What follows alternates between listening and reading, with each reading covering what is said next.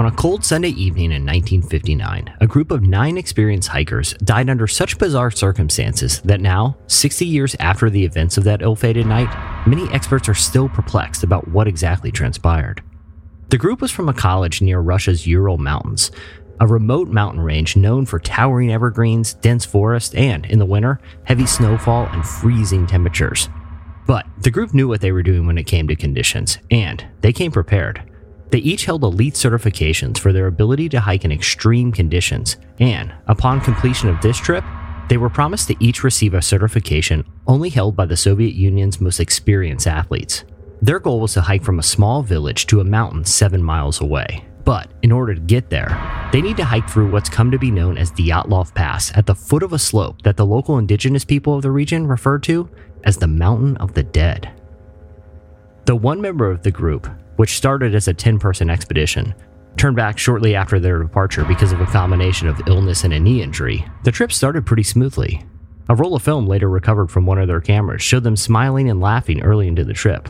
But as night fell, the group set up camp on Dyatlov Pass and planned to finish their trip in the coming days, sending a telegram when they arrived at their final destination. However, that telegram would never arrive. After days went by and no one heard from the group, a search and rescue team was dispatched to find them. But what they found was chilling evidence that indicated that they never made it through the night in the shadow of the Mountain of Death. I'm Jesse Carey. I'm a writer, a journalist, and a podcaster, and this is Hiding Something.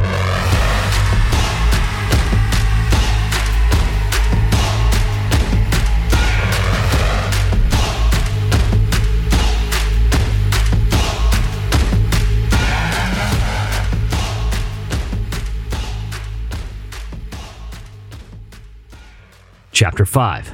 A razor that cuts both ways. When the rescue team eventually reached the group's camp at Dyatlov Pass, they stumbled upon a scene straight from a horror movie.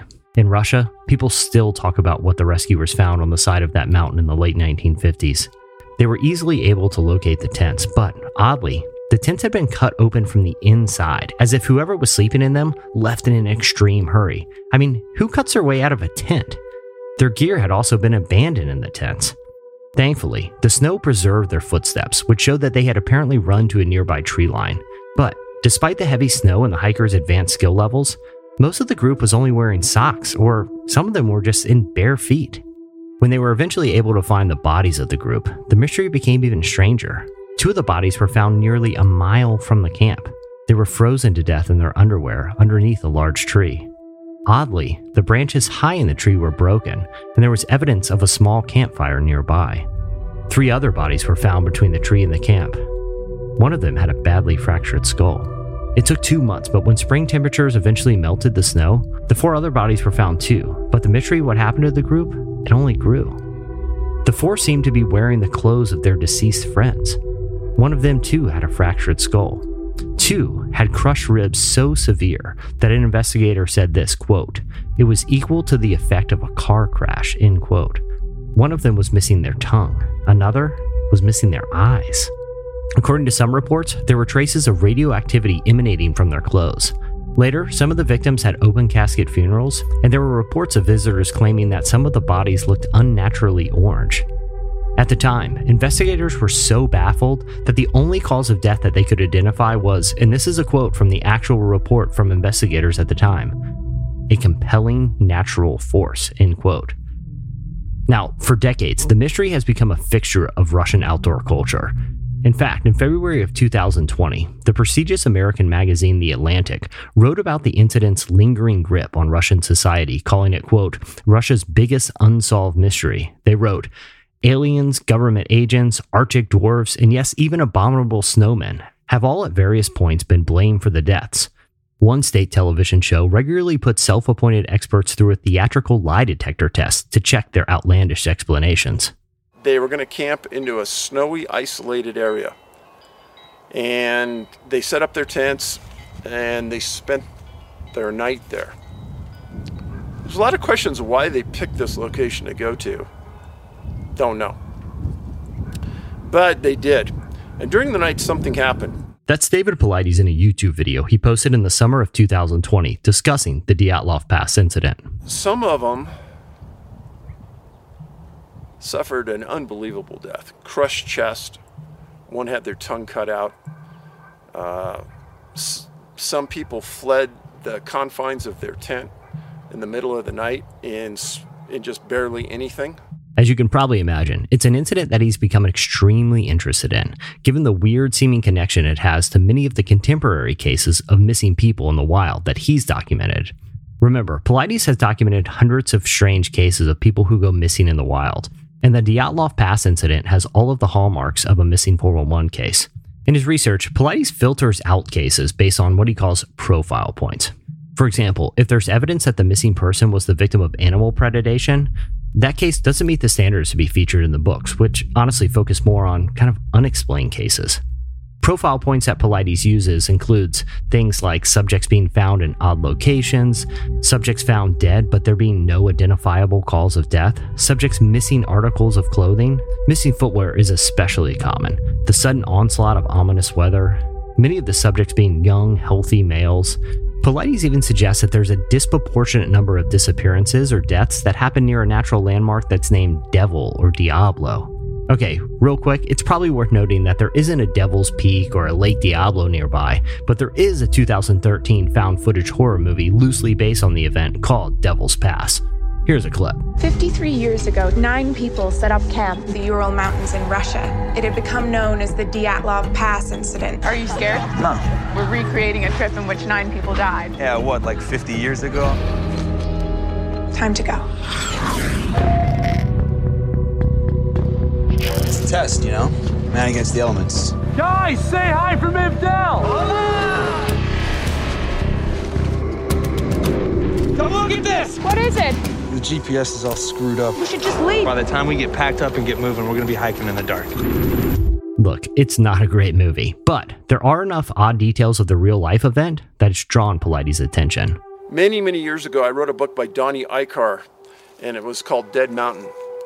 And I communicated with Donnie about it because we recognize the similarities between what happened there and what's happened in some of the stories I've written. Now, I've never written a story where somebody got their tongue cut out or anything strange like that, but the remote wilderness part of it, the idea that unexplained deaths. Now, Russia's always been a country that really hasn't been transparent in the investigations and their research into many unusual things. And there's no difference here.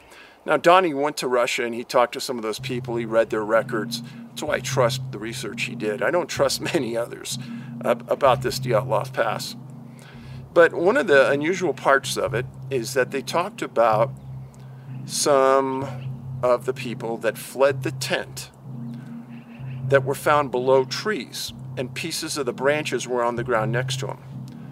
Now, some of the people said, oh, well, they climbed the tree for some reason and they fell. Well, there's another side to that. Who's saying that they climbed the tree? How do we know that they weren't dropped from somewhere and they fell through the tree? Paulides never explicitly explains what might have, quote, dropped the hikers from the tree, but the implications here seem pretty clear. Paulides seems to believe that a powerful, sinister force was at work. Dyatlov has become a topic of fascination in some internet circles, with armchair digital detectives launching their own amateur investigations from their laptops. Some have pointed to what's become known as Frame 34. It's the final frame in one of the rolls of film on a camera found at the scene. However, most investigators think it was just some sort of technical malfunction. But with all of the other oddities of the circumstances surrounding the deaths, the frame, and the theories about some sort of light in the sky have taken on a life of their own. But I mean, honestly, when you hear about circumstances of people disappearing on cold, remote mountains, who can blame people for being curious about what actually happened there? One of the first rescues I was on as a trainee was a guy named Halpern, and he was in the Whites, and he had been hiking. That's the voice of Wayne Saunders, a retired game warden who spent decades in the forests of New Hampshire's White Mountains, which he refers to as the Whites. Wayne hosts a fantastic podcast called Warden's Watch, and he's been heavily featured on Animal Planet's reality series Northwoods Law, which follows real-life game wardens. When he and I spoke, he described one of the first encounters he had while assisting in a search and rescue mission in the freezing mountains of America's Northeast. While looking for the missing hiker, he and another officer came across a trail of pieces of clothing haphazardly thrown onto the ground. As we tracked him, we're picking up clothing along the way. And when they found him, he was sitting in a brook down to his underwear, I believe, sitting in the brook, frozen solid. It was the strangest thing. He describes putting the body onto a stretcher-like basket known as the litter. And as a trainee, I actually had to put him in the litter. So, I was one of the ones that helped get him out of the brook, and then we had to actually strap him in a litter to take him out, and he was frozen solid. It's a chilling story, the kind that wouldn't be out of place in a missing 411 book. In fact, it meets several of Paulides' primary profile points. The death happened in close proximity to water, the victim was missing clothes, the man was otherwise healthy before walking into the woods on a freezing afternoon, taking off his clothes and sitting in an ice-cold river until he froze to death. But what if we can use the mysterious details of the case to actually provide the answers to what really happened that afternoon? I guess, first of all, nothing surprises me anymore. After being in search and rescue so long, it's like everything, you literally see everything. That's Dr. Robert Kester. He's a legendary figure in the search and rescue world. Along with holding a master's degree in neurobiology, previously serving as the president of the Virginia Search and Rescue Council, and participating in hundreds of searches himself, he also literally wrote the book on lost person behavior. I mean, literally, it's called Lost Person Behavior. His background in both neurobiology and search and rescue give him a unique perspective. His experience in the woods helped him understand what lost people tend to do, and his education into brain function helped him understand why they behave the way that they do. And what he found is that many lost people act remarkably similar despite the conditions, a fact that could help account for Paulides' quote, profile points. According to Kester, there's actually a logical reason for many of these behaviors. Everybody likes to think, their country, their area, their state, it is like unique and different. But when people are lost and they're stressed, the behaviors are actually fairly similar. For him, seemingly strange behaviors actually have rational explanations. Take the idea of what search and rescue professionals know about the concept of, quote, paradoxical undressing. In the late stages of hypothermia, some people experience a physiological phenomenon in which they feel extremely overheated, even though in reality, they're actually freezing to death. We have certainly seen paradoxical undressing in our searches. Unfortunately, that's a late stage behavior with hypothermia, and very few people will be found alive if they have actually reached that stage. In fact, when you start to read more about the work of people like Dr. Kester, things start to seem less mysterious and just more tragic. Oftentimes, when people find themselves in extreme circumstances, they tend to make bad decisions. Usually what I find is if you look at that person's situation, it's not necessarily a bad decision when looked in a very tiny context. I mean, I see with the dementia of, why did they walk into the lake? Which is obviously on the face of it, a pretty bad decision. One that's usually not survived. But if you think from their perspective that maybe that's not a lake, but a flat place to walk with no obstacles, or if you consider they don't consider the fact they could just turn around, and if your only option is to go someplace you actually see, so if your options are limited to this, then maybe it wasn't such a, quote, bad decision in that context. Kester is pragmatic. He wasn't interested in talking about fringy theories or commenting on the work of David Paulides, though, like pretty much everyone else I've talked to for this podcast, he did know Paulides' work. Instead, Kester adheres to Occam's razor, a logical principle that suggests that a problem's most simple solution is likely the correct one. To hear Kester explain it, many of Paulides' more strange profile points can be relatively easily explained. People are found undressed because that's often what very cold people do. People are found in areas that have already been searched because they wandered back into the search area. People are found near water because that's a logical place for a lost person to try to orient themselves. I mean, look, take the case of Dyatlov Pass. If you apply Occam's razor to the circumstances, they still sound very odd, but probably not actually paranormal. In 2019, the Russian government actually reopened the investigation into the dead hikers, and they determined that they died fleeing a very explainable circumstance: an avalanche. An avalanche would explain why they left their tents so rapidly. The hypothermia accounts for the paradoxical undressing. The broken branches high in the tree were probably the result of them looking for higher ground. The radiation could have been the result of chemicals in one of the lamps. The missing eyes and tongue, they could have been the result of scavengers preying on soft tissues. Yes, the avalanche theory has critics, mainly because there wasn't any evidence of an actual avalanche. But it might also be because if there was a logical explanation, like let's say an avalanche, it would force people to let go of some of the ideas that their death was the result of some powerful conspiracy or some kind of monster. Sometimes the most simple explanations offer the best answers, even though some people like asking big questions. But just because many experts openly dispute claims of paranormal happenings, it doesn't mean that the truth is any less scary. People like Wayne Saunders will be the first to tell you that. He's seen a lot of weird stuff in the woods. He is, after all, a law enforcement officer. I think people gravitate to the wilderness to hide their crimes or sometimes commit their crime because of the remoteness of it. Sometimes you're the only person out there with maybe a victim, or you're trying to hide evidence. So game wardens, I think you'd be surprised how many interactions with these types of things we have nationwide. Drugs, when they go to they cook and they make their meth and stuff, they go to the woods to do it. When they go to hide a body, where do? You go to the national forest. You find you dig a hole in the national forest and you bury a victim there. So when the game warden runs into you, or the park ranger, or the law enforcement for the forest ranger, and there are few and far between of those people, but we do have those encounters, and I think that is in the back of our heads most of the time. That 90% of the people that we encounter are good people, but every now and then that sixth sense comes out, and you're like, "There's something just odd about this." And I think we all have it, and some of them are tuned than others to that sixth sense. But I always tell the guys, if you hear that something telling you that there's something wrong, believe it. Just believe it. Just go with it. Wayne's had plenty of strange encounters. Even if those encounters don't involve the paranormal, the woods can be a very good place to do very bad things. I always say we're the police in the woods. We come across a lot of that. We work with local authorities on that. State police use us as an asset when it comes to the woods.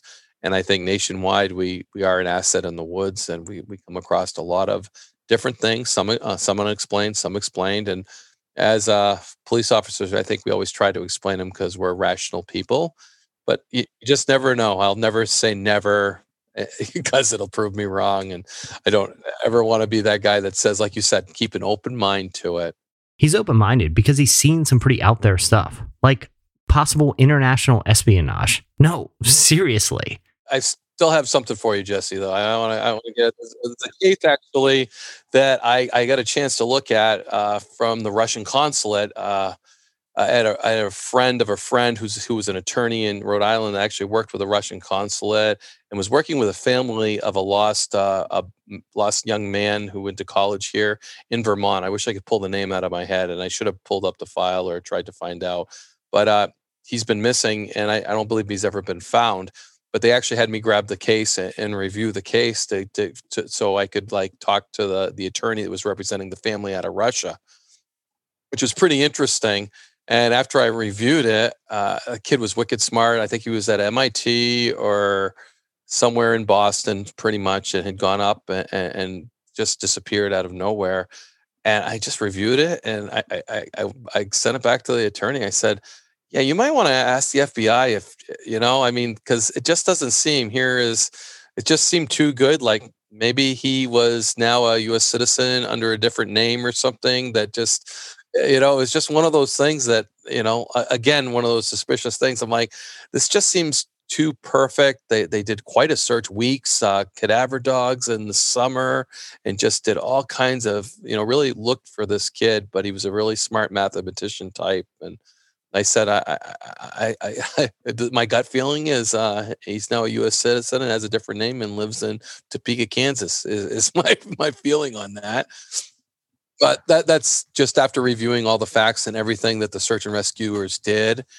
And that was maybe because it was Russia and a really smart kid and that type of thing. The police officer in me says, this just smells. So that was my input back to it. Look, Wayne's story doesn't have anything to do with UFOs or Bigfoot creatures, but look, the US government faking the disappearance of someone who is potentially an intelligence asset, that just seems crazy. But it also doesn't seem like it couldn't be true. Wayne, like a lot of people in the search and rescue field, is rational. But he also knows that the woods can be a weird place. The problem for him is when people take an already weird circumstance, like let's say sightings of a large mountain lion or panther in the mountains of New England, and conflate strangeness with conspiracies. Which, by the way, Saunders told me an interesting story about a wild cougar being found in the mountains of Connecticut. It apparently walked there from North Dakota. But look, stuff like that happens. The woods are a weird place, but that doesn't mean conspiracies are happening. I've heard stories about cougars, like these black SUVs pull up and, Fish and Game guys get out and they throw it in the back and off the cougar goes. And I'm like, I work for Fish and Game. I know we don't have any black SUVs that do that. I know we don't. We would, if we found a cougar, we would do exactly what Connecticut did. We would collect it. We would do DNA evidence. We'd look at it to make sure it wasn't a domestic animal. And we would try to figure out where it came from and how it got here. We wouldn't scoop it up and hide it. Hide the fact that we wouldn't hide it. We would start looking at it and trying to maintain a healthy population would be our goal. People have a tendency to take odd happenings, like let's say a rare cougar sighting, and turn them into something sinister. Between them, Wayne and Dr. Kester have spent decades in the wild and have taken part in hundreds of searches. Yes, some of the cases are unsettling and unnerving, but they're both rational people, and they bristle at conspiracy theories, not because they're offended by them, but because the truth, sometimes, is often strange enough on its own. Personally, I think they're both right. I think that in most cases, there are explanations that make sense. I think it's human nature to project our own curiosities and biases onto circumstances when, most of the time, the truth, it's actually stranger than fiction. Listen, the details are really disturbing, but I also think they're probably explainable. However, every once in a while, you hear a story that challenges your ideas. You hear a story so baffling that even if you want to apply Occam's razor, it's hard to really know where to start. That's what happened when I heard the story of Aaron Hedges. Hedges was an extremely experienced outdoorsman, and in September of 2014, him and two friends went elk hunting in Montana's Crazy Mountains, or as locals call them, the Crazies. The other thing you should know is that Hedges and his friends were well armed. Hedges had a bow and arrows and a pistol, and both of his friends had rifles. On their way to Campfire Lake, about 20 miles outside of Billings, the first in a strange sequence of events happens. Their pack mule, which they'd brought along to carry supplies, had a mysterious episode. Something spooked him, and he bucked their belongings onto the trail. In all of the commotion, Aaron ended up losing his sleeping bag. But he was so familiar with the area, he would go regularly, that he had actually hidden caches of supplies in the woods the previous year. That includes an extra sleeping bag. His plan was to go to the hunting camp that they previously used nearby and retrieve one of the other sleeping bags while his friends waited for him at the new camp. However, Aaron never returned to his friends. When he didn't return, his friends were able to briefly track him on a GPS, and they noticed something strange. He walked past the fork in the trail that he was supposed to go down. I mean, this is a fork that he'd been down countless times, and now, according to the GPS, he was walking much further away from the camp. Within days, snowfall hit the area, and a search was conducted for Aaron. For the next several days, 20 dog teams, almost 60 searchers, 7 teams on horseback, the National Guard, and helicopters would all join on the search. Then, 2 days into the official search, the team found their first clue. They found Aaron's boots. They were placed next to each other, neatly, side by side. Not far from the boots, they found something else. They also found his Camelback water bladder and a burned package of his favorite cigarettes. Oddly, the searchers had been to that exact spot days earlier, and they found nothing. But the clues meant that somewhere, a shoeless Aaron Hedges was out there. 2 weeks would pass before the search was scaled back. It would be another 9 months before investigators would finally find another clue that would provide some hint as to what happened to Aaron. On a summer afternoon in 2015, a rancher took a brief break from doing some fence work when he noticed an orange vest in the distance. He walked over to it, and nearby he found Aaron's things. He found his bag, his driver's license, his bow, his clothes. He'd apparently been sitting there eating granola and drinking an energy drink at some point. He apparently also had a cell phone with him. I mean, the guy found it in his bag. Also, weirdly, the pile of gear of Aaron's stuff was within eyeshot of the ranch's main house. If he wanted to, Aaron could have literally just walked up to the house. He was 15 miles from where he'd gone missing, and at this point, he was apparently staring at a large house. Why didn't he approach it? And one of the other big questions is, how could he have possibly climbed over fields of rock and hiked through the snow for all of those miles with no shoes on? The next summer, the ranchers made one final grisly discovery. Aaron's skull was found underneath a tree nearby. It's stories like this that defy any kind of explanation. Look, let's assume it's nothing paranormal here. But what would cause someone to behave like this? If we want to apply Occam's razor, what even is the simplest explanation? I recently had another conversation that turned into a deeper discussion of Occam's razor.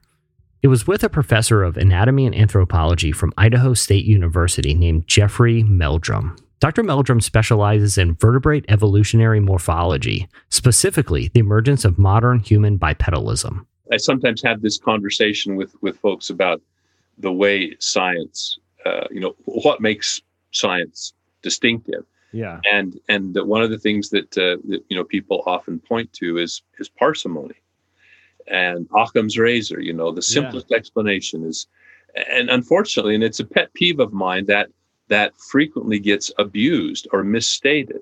It's often paraphrased as the simplest explanation is most likely the correct one.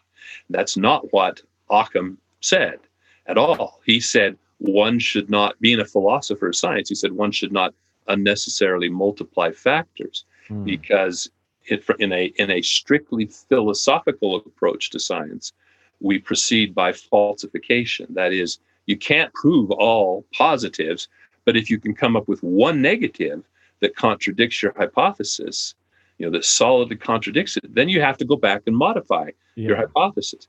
And his argument was, in order to follow that program rationally and systematically, it makes sense to start first with the simplest explanation. Yeah. If that suffices, then you have no justification to make elaborations. And so that's what I try to tell people. For me, from my perspective at least, from a scientific perspective, a biological scientific perspective, the simplest explanation is that there is a unrecognized species of primate, which happens to stand bipedally, walk upright. Not that unusual, given our understanding of the burgeoning bushiness of the fossil record of hominins. And so until you can show me that that's an insufficient explanation, you're not justified to leap, especially to other extraordinary explanations, especially when the evidence is extraordinary. Yeah. And that's where, I'm the first to admit those who live in glass houses don't throw stones. And I'm not going to criticize someone else for entertaining a possibility. Yeah. History teaches us that's not a very forward-looking attitude. Yeah. And but on the other hand, if you want the science to take you seriously, you need to present credible evidence. You need to have something that is testable, that can be objectively evaluated. It's important that I preface here that Dr. Meldrum doesn't advocate for supernatural answers to difficult questions. He's a man of science, but he's seen things firsthand that have made him pursue answers that many of his colleagues find difficult to believe. He doesn't connect what he's seen with missing people or abductions. But if we're truly going to lean on Occam's razor here, it's important to hear what he's encountered. Because even if some of the big questions have the simplest solutions, they can still be pretty unbelievable. Remember Laura Krantz from one of our earlier episodes? She's the podcaster behind the really unbelievable show Wild Thing. Seriously, you need to go download that show. It's fantastic. She's also a decorated science journalist and a distant cousin of Grover Krantz, a famed anthropologist whose career was often clouded in ridicule for his fascination with an undiscovered primate. Here's the thing. Dr. Meldrum, he knew Grover Krantz personally, and it was an experience he had while hiking with Krantz that set him off on a journey to the edges of Occam's razor. We were taken out and shown this long line of footprints, and it was an exceptional example. I mean, it wasn't just an isolated, ambiguous track that was open to interpretation.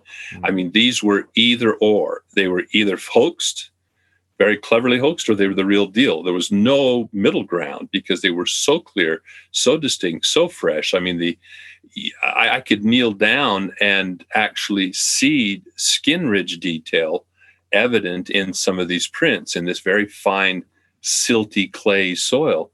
And so, there was, like I said, there was no middle ground. And I put enough, stock in my craft that I think I can tell the difference between a hoax and the subtleties of coherent, correlated anatomy of a 15-inch footprint that reflects the very distinctive traits: the greater breadth, the greater midfoot mobility, the relative lengths of the toes, the pressure points beneath the foot as the step progresses from contact to toe off or push off, let's say. So, yeah, it was. It was really one of those aha moments, because there was a point where, as you're sitting there looking at it, and the initial kind of shock of it sort of dispels, and you're left with the realization that, my gosh, a Sasquatch actually walked by here last night. Yeah. And it was, at the time, it just, literally made the hair stand on the back of my neck. That's next time on Hiding Something.